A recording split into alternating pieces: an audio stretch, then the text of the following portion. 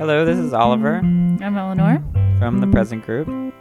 We spoke with Nava Lubelski, our 15th artist. Nava's proposal was chosen by our subscribers as the Subscribers' Choice Edition. In this issue's interview, we talk about Nava's practice and what it's like living in North Carolina. Asheville. And we even talk about work of art. We started off by asking Nava to explain her piece for the Present Group. So that project is a machine-stitched version of the kind of thing that I do normally.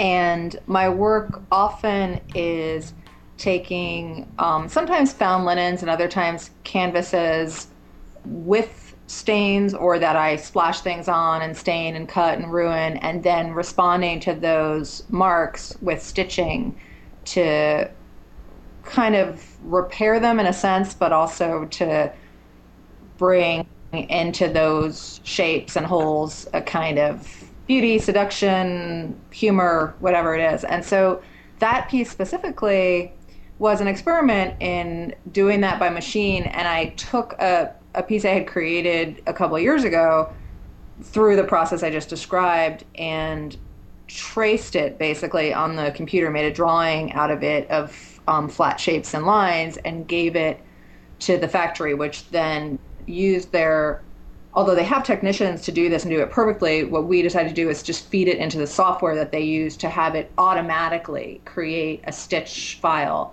that then was stitched on their machines. So it's kind of reversing that process in a way, in my mind, and kind of, on the one sense, sort of even more controlling the organic origins, but also leaving open to the machine's interpretation, the software's interpretation, and the different things that happen when something without a mind or an ability to make changes just goes to work on it. So you didn't tweak it at all?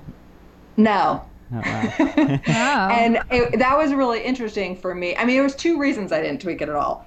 And one, I tweaked the drawing. You mean the finished stitch thing? Yeah. Right. I didn't know anything about how the software would respond to the drawing, but and when I saw the initial sample, I definitely had all kind of reactions like, oh, I'd like to change that color thread, and that little area looks weird, and that wasn't what I imagined. But I realized that I could endlessly make changes to bring it up to my idea of perfect, which is something so random and arbitrary anyway. And there's also the economic part that I realized that if I was constantly intervening and saying, wait, stop, let's do something else, that would just add on money. But I think that was a really good boundary to have, that the cheapest way to do it was to let it be the way it happened naturally. And to me, that's sort of a funny idea that the machine has a nature and a natural way that things happen. But I made the choice not to intervene and to let that be what it was going to be, and to look at, since I'm a real fan of imperfection and errors in my own work, and my goal is never to hide them, but to kind of explore them and highlight them. I felt like seeing things that I consider errors, but of course on a machine are really systematic and repeated throughout the entire run, was an interesting thing to allow, and just let it be. So yeah, I changed the background color because they had just chosen that, and that was like a human choice. But otherwise I didn't make any changes. It seems like this whole process has been a very minute by minute process of abstraction. You start with the spill itself, then you hand stitch around it, and then you make a digital representation of that stitching, and then finally the machine stitches it itself, and your physical touch is no longer present. Do you think that this is a direction that you'd consider pursuing? Oh yeah, I find it really interesting. And I mean, both because I realize, I've often even said, what I was saying before about not being, being really fond of error. I kind of have referred to myself at times as an imperfectionist, meaning I work really, really hard and really carefully to allow things to not be perfect. And I think this is really interesting. And for me, the letting go of control was really fascinating. And I realized that I may call myself an imperfectionist, but it's really just another form of perfectionist. Just that my idea of perfect is maybe not, what's common. And I knew even going over, the woman called me to see the sample from the factory, and she said, "Oh, it looks really great." And I was driving up there, and I said to myself, you're not going to like it, so just be prepared that there's going to be all these things that, even though it's great that she thinks it's great, that's a really good sign that another human would think it looks great. But I knew I wouldn't like it because I knew, all this stuff would come up like, that could be different and that could be different. And just because I'm compulsive that way, but it's so interesting to me to feel that and see what comes of trying to kind of subvert that. And I also think, although I've really focused on handmade work, and I think the handmade is a really interesting topic, and really and amazing work comes from using human hands, I also am interested in experimenting with work that I don't really make myself. Or I make in certain ways, make choices, and let the process unfold differently. And so, yeah, I definitely got inspired by doing this, and feel like I want to, have, and also now I know some new things about how that process works, and I can anticipate some things, although not all, about how the software and the machines would respond to choices I make. So, it's opened up a whole new area that's really interesting to me. One of the things that we liked about this piece in particular is the way the machine makes choices. In a couple places it's the same color, it's just the stitching pattern has changed to create a different effect. Or it seems like in other places there'll be a color stitched underneath the predominant color. Yes. Was that something that you had? Was that in your file, or how did that? Yeah, most of that was because I actually redid the drawing at some point, because I realized I had, I created an Illustrator and I had made shapes and just put them over shapes. And I didn't know that I guess I could have anticipated this, but I didn't, that the software, because it has this, kind of symbiosis with Illustrator or whatever, they're connected, it doesn't just read what it sees, like a flat image, it reads those whole shapes. And so I actually redid it and cut out the areas that were behind, because I thought, it'll save on stitches and it's kind of waste. And I'll give them a version that really just, where there's no overlap. And, but they had already moved ahead with it. And I think just, again, for the economics, since Paul was kind of, cutting a deal on the job, he was just kind of like, no more conversation, let me just keep moving with what we have already. And so, that was one of the really interesting things, that I didn't know that. And as a result, there's this layering that happens that's totally random, because I kind of had this idea of like, if you don't see it, it's not there. And there's some really wonky shapes that were just sort of convenient for me to draw behind other shapes, because I didn't think you'd see that. I think that's a really happy accident, because it really adds something to the piece, I think, because these just, it's almost like a shading. It's just these tiny bits of thread you see behind another color coming through. Anyway. Yeah, and there's some things that disappeared for that reason, where there were certain marks that were actually in the front, but then because of the order of stitching, the machine went over with another color and hid things that were actually in the front on the drawing, but not just in one or two cases. But and it also seeing the different way that the machine stitches something that was formatted as a line versus something that was formatted as a shape is really amazing. And so those are all things that are really amazing to know. And then when you know that stuff, really, you make all different choices, of course. Yeah. Well, let's talk about your process in general, about stains in particular. Do you prefer finding stains, or do you prefer to make stains? That's a really interesting question, because in general, I've gotten the impression that other people prefer me to find stains. And in certain situations where I've admitted to creating stains myself, I've gotten, even one time in a review of a show of mine, the critics said, "Oh, it's really disappointing that she's made these stains herself, and then they're not just found objects, because it lessens a sense of redemption." Which, to me, that's her bag. I mean, I'm not saying there's not, a sense of redemption in them, but that's not really the whole idea to me. So both have happened, and times when I found great stains on great um, backgrounds, it's really exciting. And I did a piece that's one of my favorites, that is a wine stain on a tablecloth that is so dramatic and amazing, and it happened right in front of my eyes. And I didn't plan it. I was there and I found it. But I don't depend on finding them, because that's just an idea for me, and the making of the pieces is kind of a step removed from that in some ways. And also the process of, to me, the staining is basically just a metaphor for destruction in general. And it doesn't matter to me if I create that destruction myself. That's an impulse I have. I think we all have, to break things down and break things apart and ruin things that look perfect. And that's amazing to me as well, and interesting to me to respond to that as well. So I'll create stains and I kind of work myself into a little chaotic frenzy and sort of stab at the canvases and splash things around and create basically problems for myself, because then I'll always look at what I've done and think, oh my God, this time I've gone too far and I don't know what to do with this.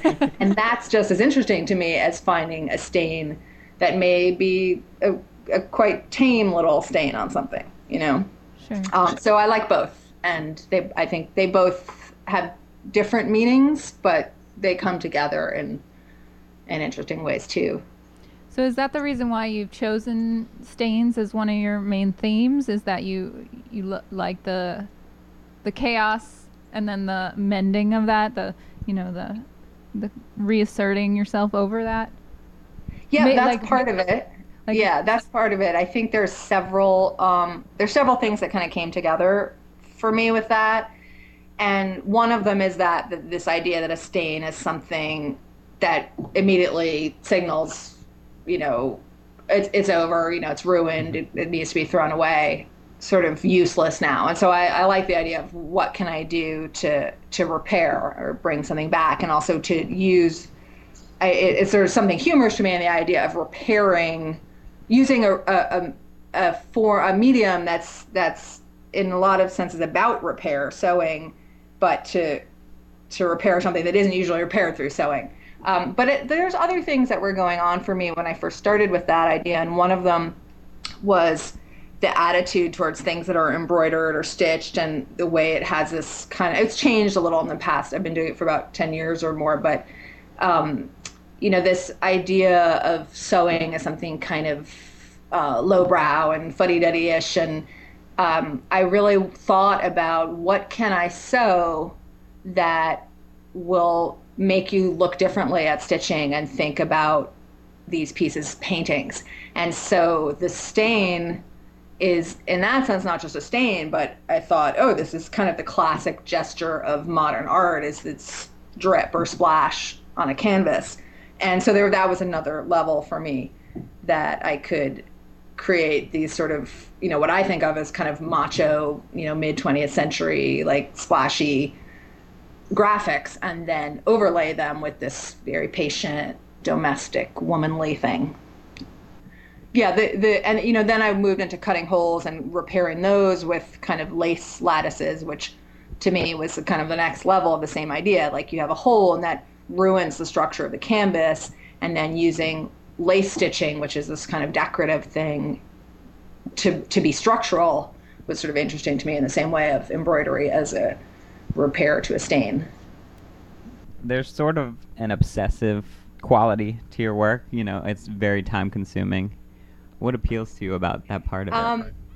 Yeah, it's funny. It kind of appeals to me and doesn't appeal to me at the same time. And some of it is not even pure intention. It's like my own hang up that I can't be finished with something until I feel like it was sort of the compulsive thing that I talked about before, where I just am not satisfied.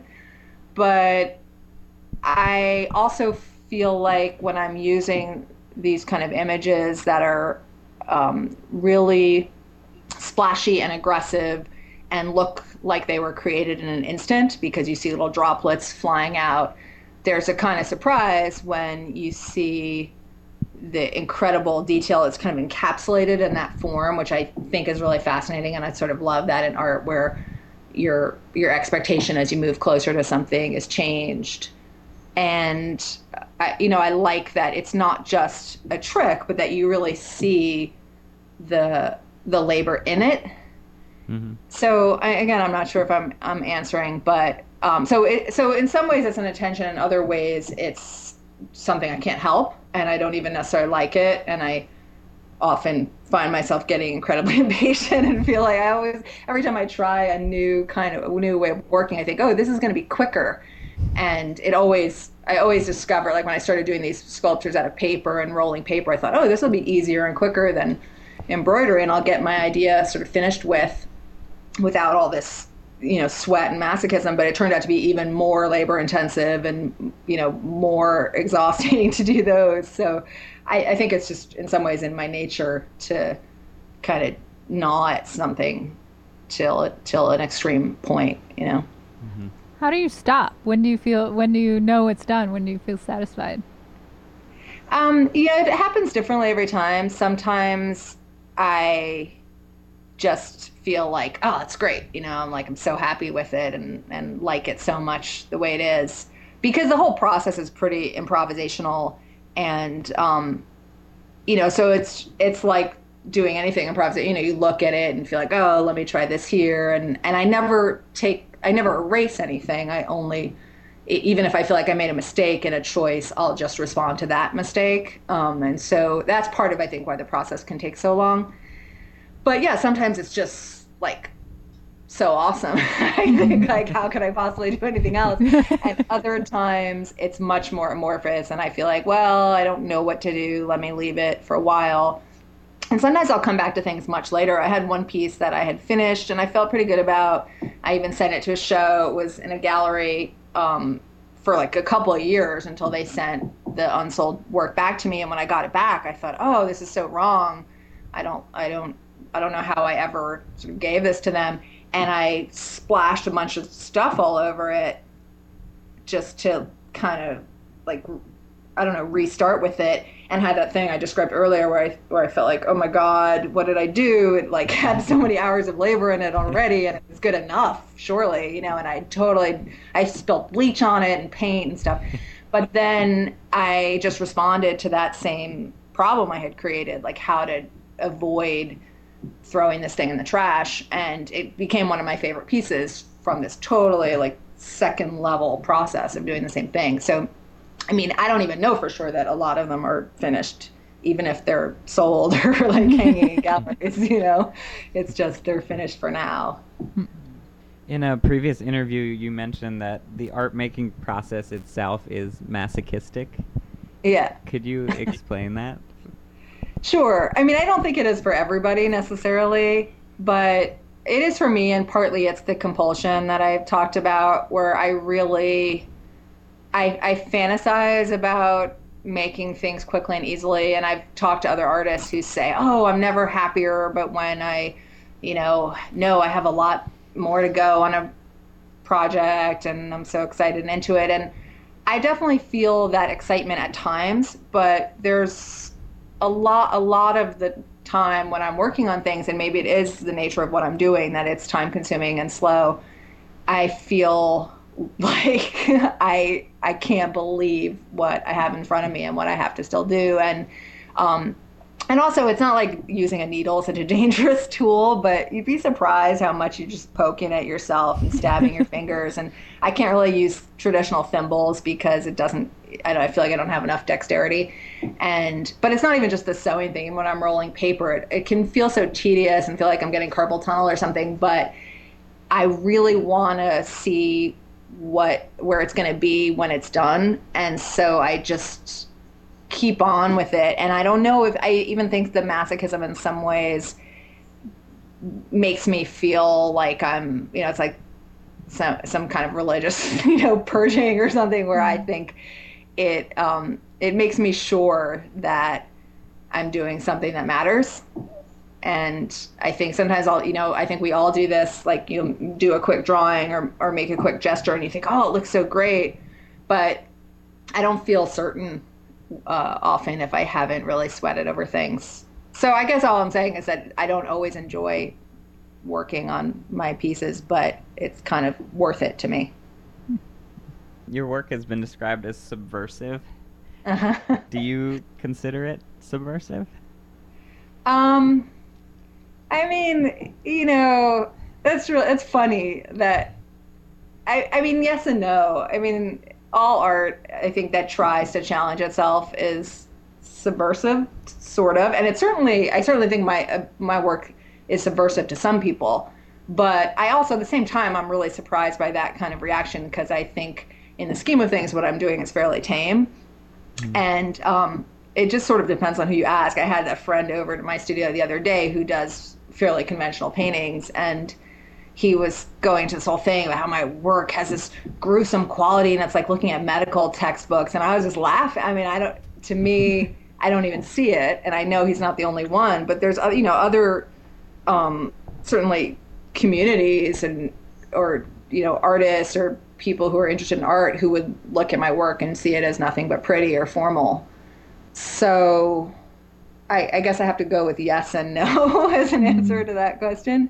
I was certainly my intention when I was starting out, to do something surprising or to add a dimension or a level to something that I didn't see out there. So in that sense, sure. Mm-hmm. But I mean, I guess I would love the idea that my work was subversive because I think that's a great thing to subvert a lot of what is just kind of humming along. But I guess I don't know if I deserve the compliment. Could you tell us about your paper sculptures? Sure. So my paper sculptures are in a way more narrative than the embroidered work I do, because even though they're totally abstract, they are all created from each one is created from a single stash of paper, like hoarded paper, and it's all paper that's been saved for different reasons. So I started with my own saved paper, and I did a series of 4 or 5 pieces that were all made from tax records. So each piece is 1 year's tax file, like the forms and the receipts and all the stuff you have to save. And it kind of started from this feeling of, okay, you're supposed to shred your financial information if you're going to get rid of it. And I had way more than the number of years you're supposed to be keeping around. And so there's a combination of feeling like, how can I throw away all this paper that I kept for all these years and had value to me, even if the value was very odd and subtle. And also, there's this funny way that the paper you keep for tax records, for example, is so personal that you have to shred it because it has your social security number and all this other, private information, like how much money you make. And yet it's so universal and so incredibly boring to anybody else to see, and is much more interesting if you don't know the specific content. And so a lot of ideas kind of came together to me, and I shredded up a tax year and then reconfigured it and rolled up the shreds of paper and let it grow into this kind of flat, organic, doily-like, lichen-like organic thing. And I like that there's content. It's almost the way we, with computers, you'll see that you'll have icons or suggestions that there's all this information in files, but the files aren't visible to the eye. And so it's like this little library to me of tiny scrolls of information that you can't access, but you can see that it's there. And then the putting it together, again, responded to the feeling of not wanting to throw away paper, which, of course, it's hard to forget sometimes when you have a mountain of it that it's these dead trees. And then this reconfiguration, it looks to me like a slab of a tree, and you can sort of read it in this new way, where instead of reading the actual content and the words and the numbers, you're reading the quantity and you're reading the colors of the different types of paper. And then I moved on from financial stuff. I did one that was, again, my own rejection letters. And it's all rejection letters from art-related things, grant applications, stuff like that I also had saved. And it's, in a funny way, it's tax-related too, because I had read somewhere you're supposed to save all your rejection letters because if you get audited, you can show the IRS how hard you've been trying.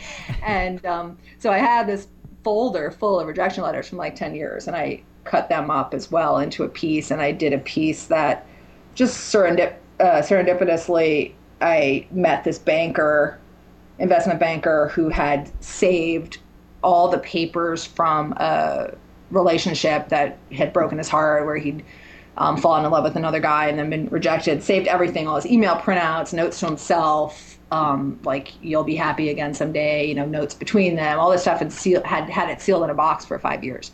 And so I made a piece out of that, which again is, it's highly specific because it's all about these particular people, but the actual content isn't that interesting.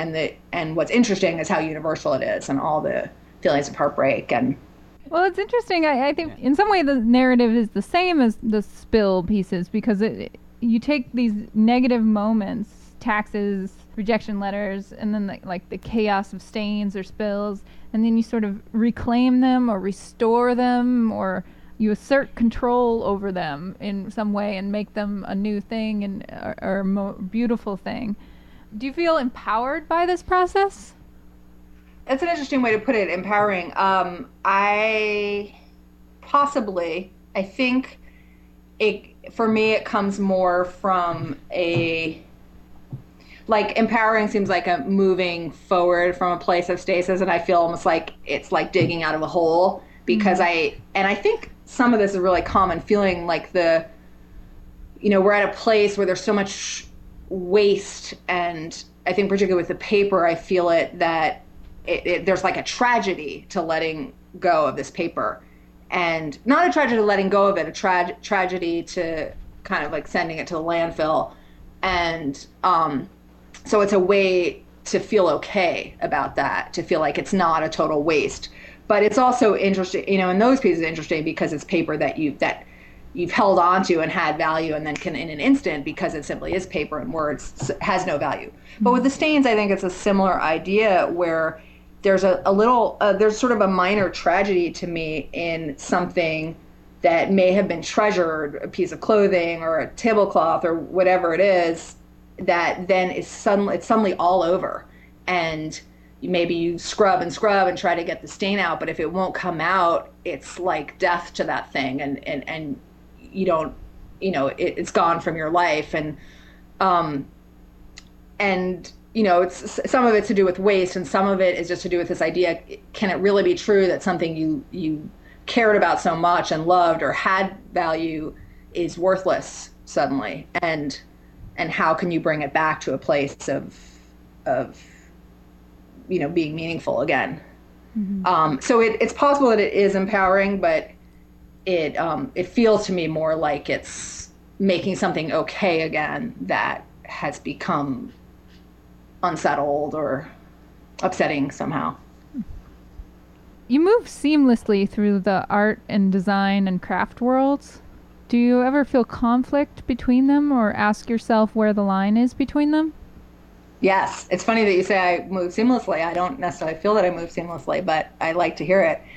I feel like there are some really strange lines and funny places, and it can be really hard. And, my background is in art, and I grew up in New York and in an art community, so I never really thought about design or crafts. And part of my attraction to those things was just about playing with different materials more than it was entering into a different world other than the art world. But I have definitely gotten responses in the kind of gallery world of New York that my work is, lightweight or something, and I think it's mostly a response to the materials. And then I certainly have had the experience in more kind of design circles that my work is, too edgy or too conceptual.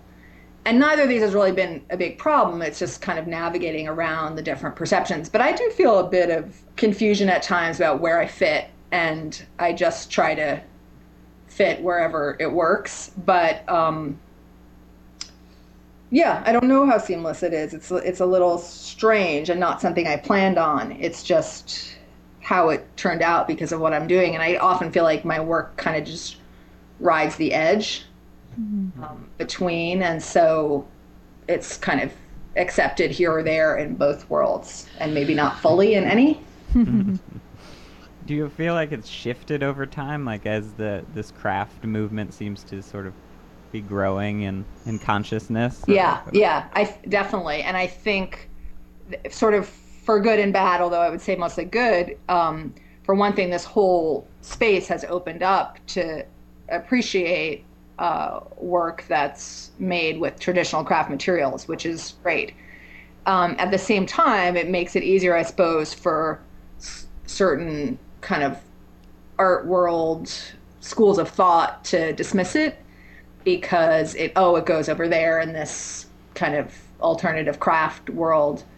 So it's good. So it's good and bad, I think, in that sense. But I think ultimately good because just the more that people are thinking about anything, the more exciting it becomes, more interesting, the more possibilities, opportunities, all of that stuff. Mm-hmm. But I do think perception has changed a lot because when I started, it seemed like this really, and I wasn't alone, but I think it wasn't so connected and we weren't all so aware of each other, but it seemed like this really unusual choice to be using embroidery and stitching and artwork. And now it doesn't seem unusual at all. Mm-hmm. It's so, it's so huge. Yeah, I mean, a lot of the sort of contemporary art galleries around here are very high-end craft. Well, right on the line, like what you were talking about, this line right between, or at least art that incorporates a high level of craft.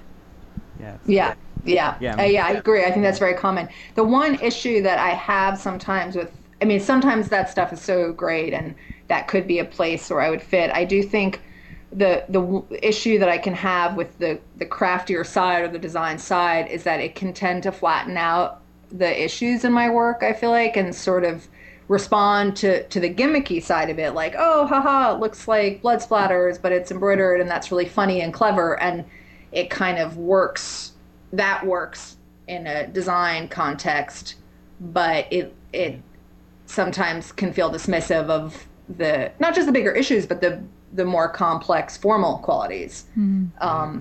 So yeah, it's really interesting. And I think it's like doing anything, like it's not like you fit in the whole world, but you fit very specifically in little nooks with different like-minded people, you know? Sure.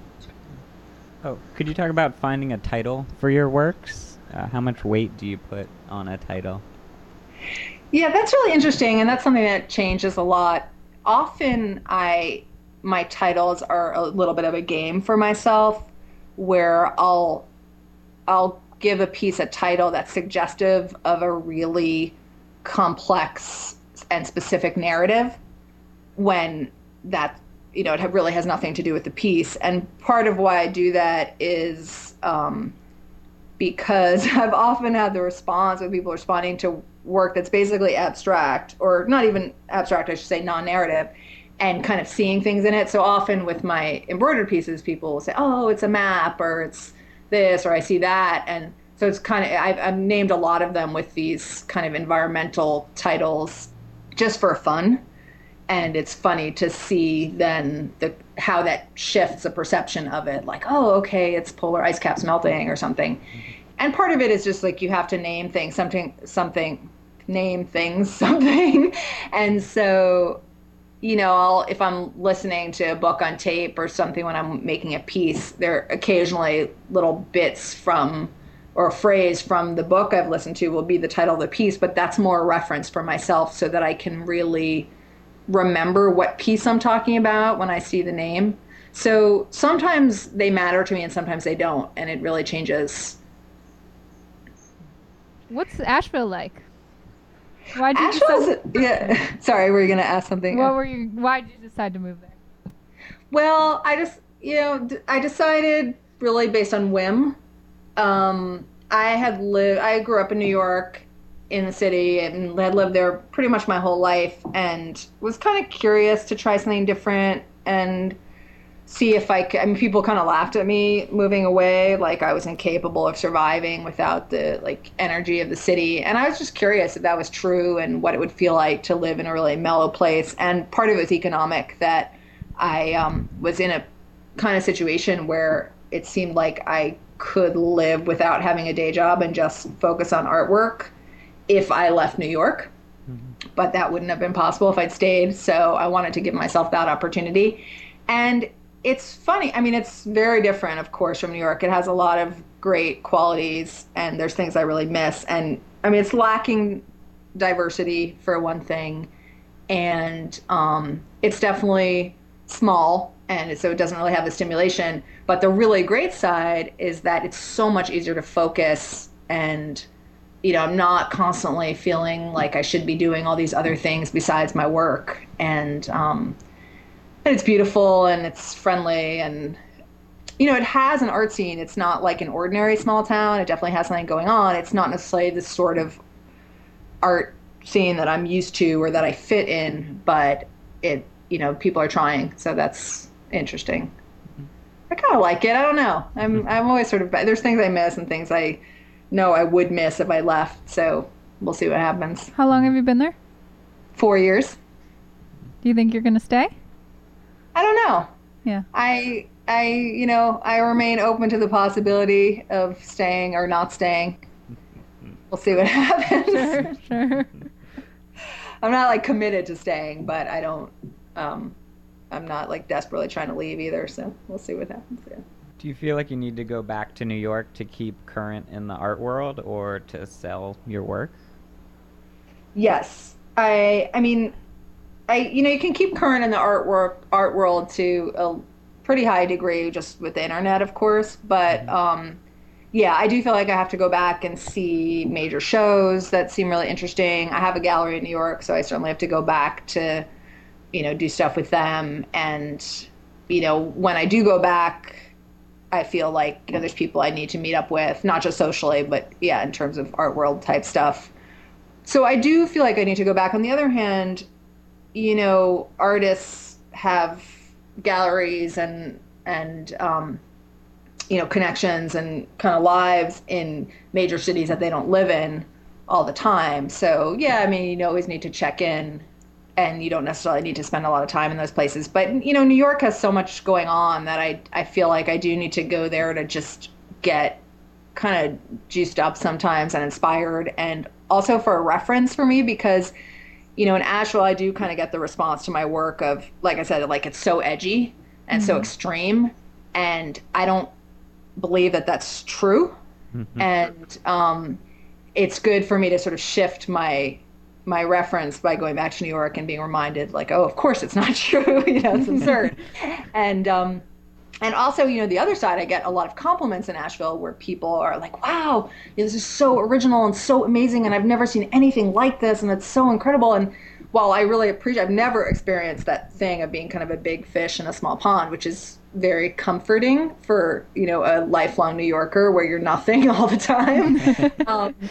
I do, at the same time, I know that response. I mean, much as I'm proud of my work and I appreciate it, that response to some degree is just a lack of sophistication. That there's so much mind-blowing, incredible artwork out there, as we all know. It's just that they don't have access to it here. So in some ways, it's just to like remind myself of that. I need to get out of here and just see stuff that's so ambitious and so incredible that puts my work to shame, and remind me to be ambitious and to really try the ideas I have that I haven't gotten to yet.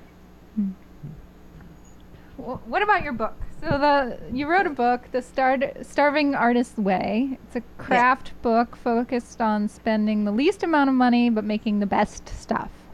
But I think my favorite part is that you mention artist inspiration for each project and include a profile of that artist or artist movement. Mm-hmm. And I think in some ways this is an unseen value of art. And if that connection was made more visible, do you think people would understand the role of the artist in our society more thoroughly? That's an interesting question. Yeah. I mean, I think when I was writing the book, that was important to me. I wasn't necessarily part of the craft movement when I was doing that. And to me, I mean, my point of view was really like all of these ideas that that are distilled in magazines or craft books have their origin in somebody's brilliance. Maybe not one person, but they start maybe as really complicated ideas that then get boiled down to something you could just do yourself easily. And yeah, I really wanted to I mean, I wanted the book not so much to be a how-to craft book, but to be an inspiration book. So, like, yeah, this is one thing you could do, but look at how it relates to these incredible ideas and incredible works of art, and who knows what you could do, if you think about that a little bit. Yeah, I mean, I guess anything that reminds people of the amazing artworks that are out there and amazing artists and amazing ideas is going to add to our ability to see the importance of artists and how they contribute to our world.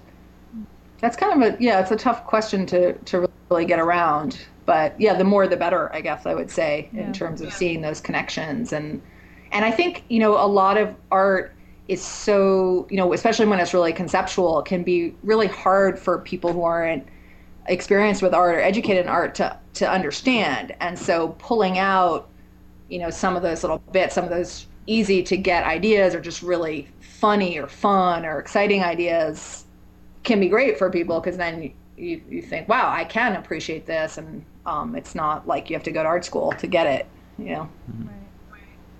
Have you seen that Singular commercial with the fabric going over the buildings and over the arch in St. Louis. St. Louis? No, that doesn't sound familiar, no. So they were running this commercial, and it's like bright orange fabric. They're covering buildings. They're wrapping buildings. Yeah. And so they were running it for a little while, and then all of a sudden at the end, now there's a little disclaimer that say Jean-Claude and Christo don't have anything to do with Singular. Wow, that's funny. Yeah. Yeah. At least it's made apparent now that they're totally co-opting there. Yeah. Well, that is a great example, of course, of how, like, although, I mean, would that commercial have any meaning if you didn't know about Christo? I mean, I don't know what you see if you don't have that reference. Well, the meaning they put in the commercial is, we cover everywhere. So. Yeah. I see.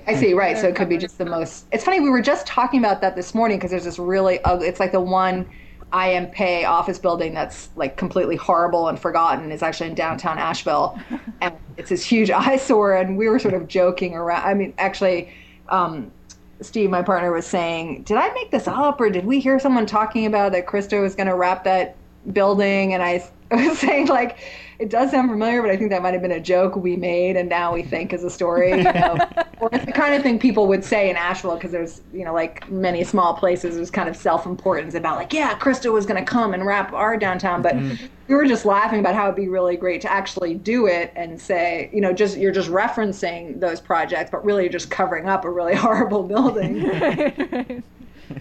We've started ending the interviews with this question. What is the value of art? Okay.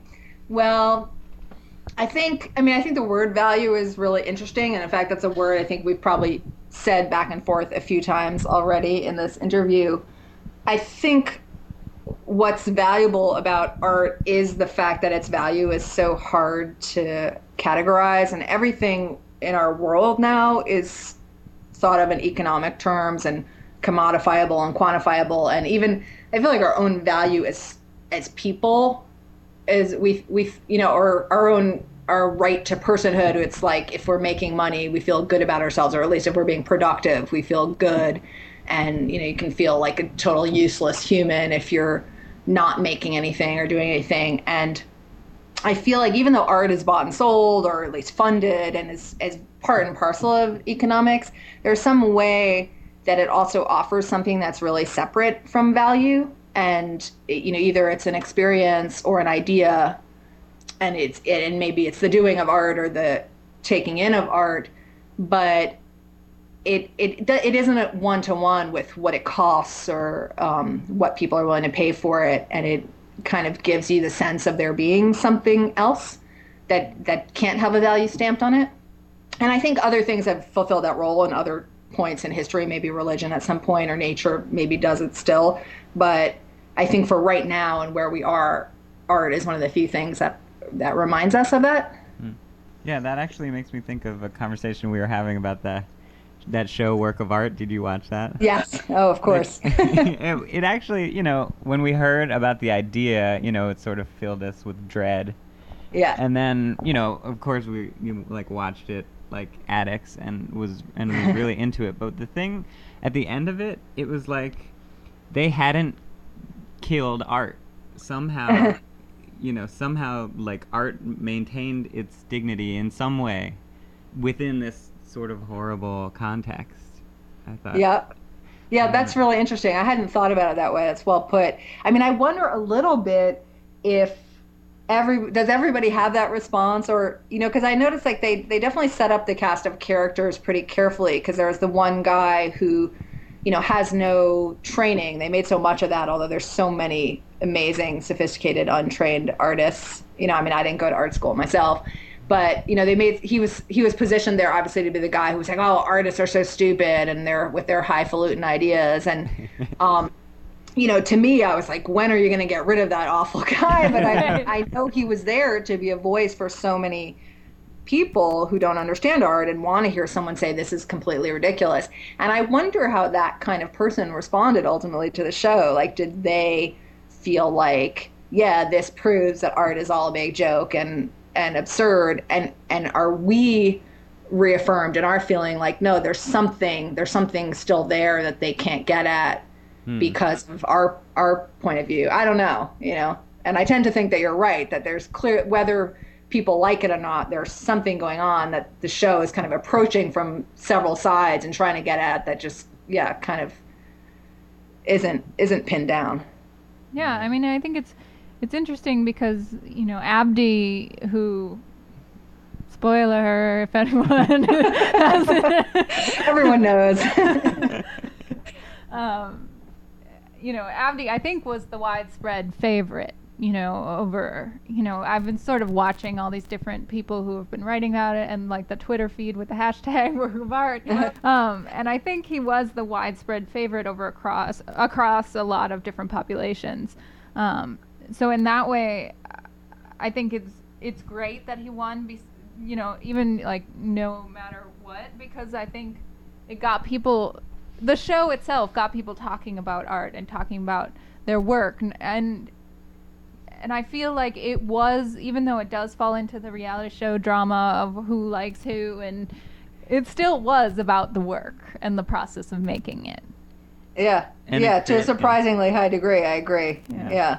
Although, and like all of those shows, the biggest value, it seems like, is placed on this kind of adaptability to instructions. Sure. Because, you know, so early on, like the older women and the people who were more had kind of gotten further in their art careers and had a pretty established point of view were knocked out because they were kind of doing what they wanted to do and they weren't adapting. And Abdi is kind of was not unique, but really, you know, called out repeatedly on the show for being the one who would kind of change it up based on what they asked of him. Mm-hmm. Right. And so he was the most malleable in that sense. And I think that's, you know, I didn't think about it so much with like cooking shows and Project Runway and stuff like that, because I don't know about those things and I'm not seeing it as clearly. But with him, it seemed so obvious that, you know, what they were really rewarding was that ability to say like, okay, this is what you're asking of me, let me meet your expectations, you know? Right.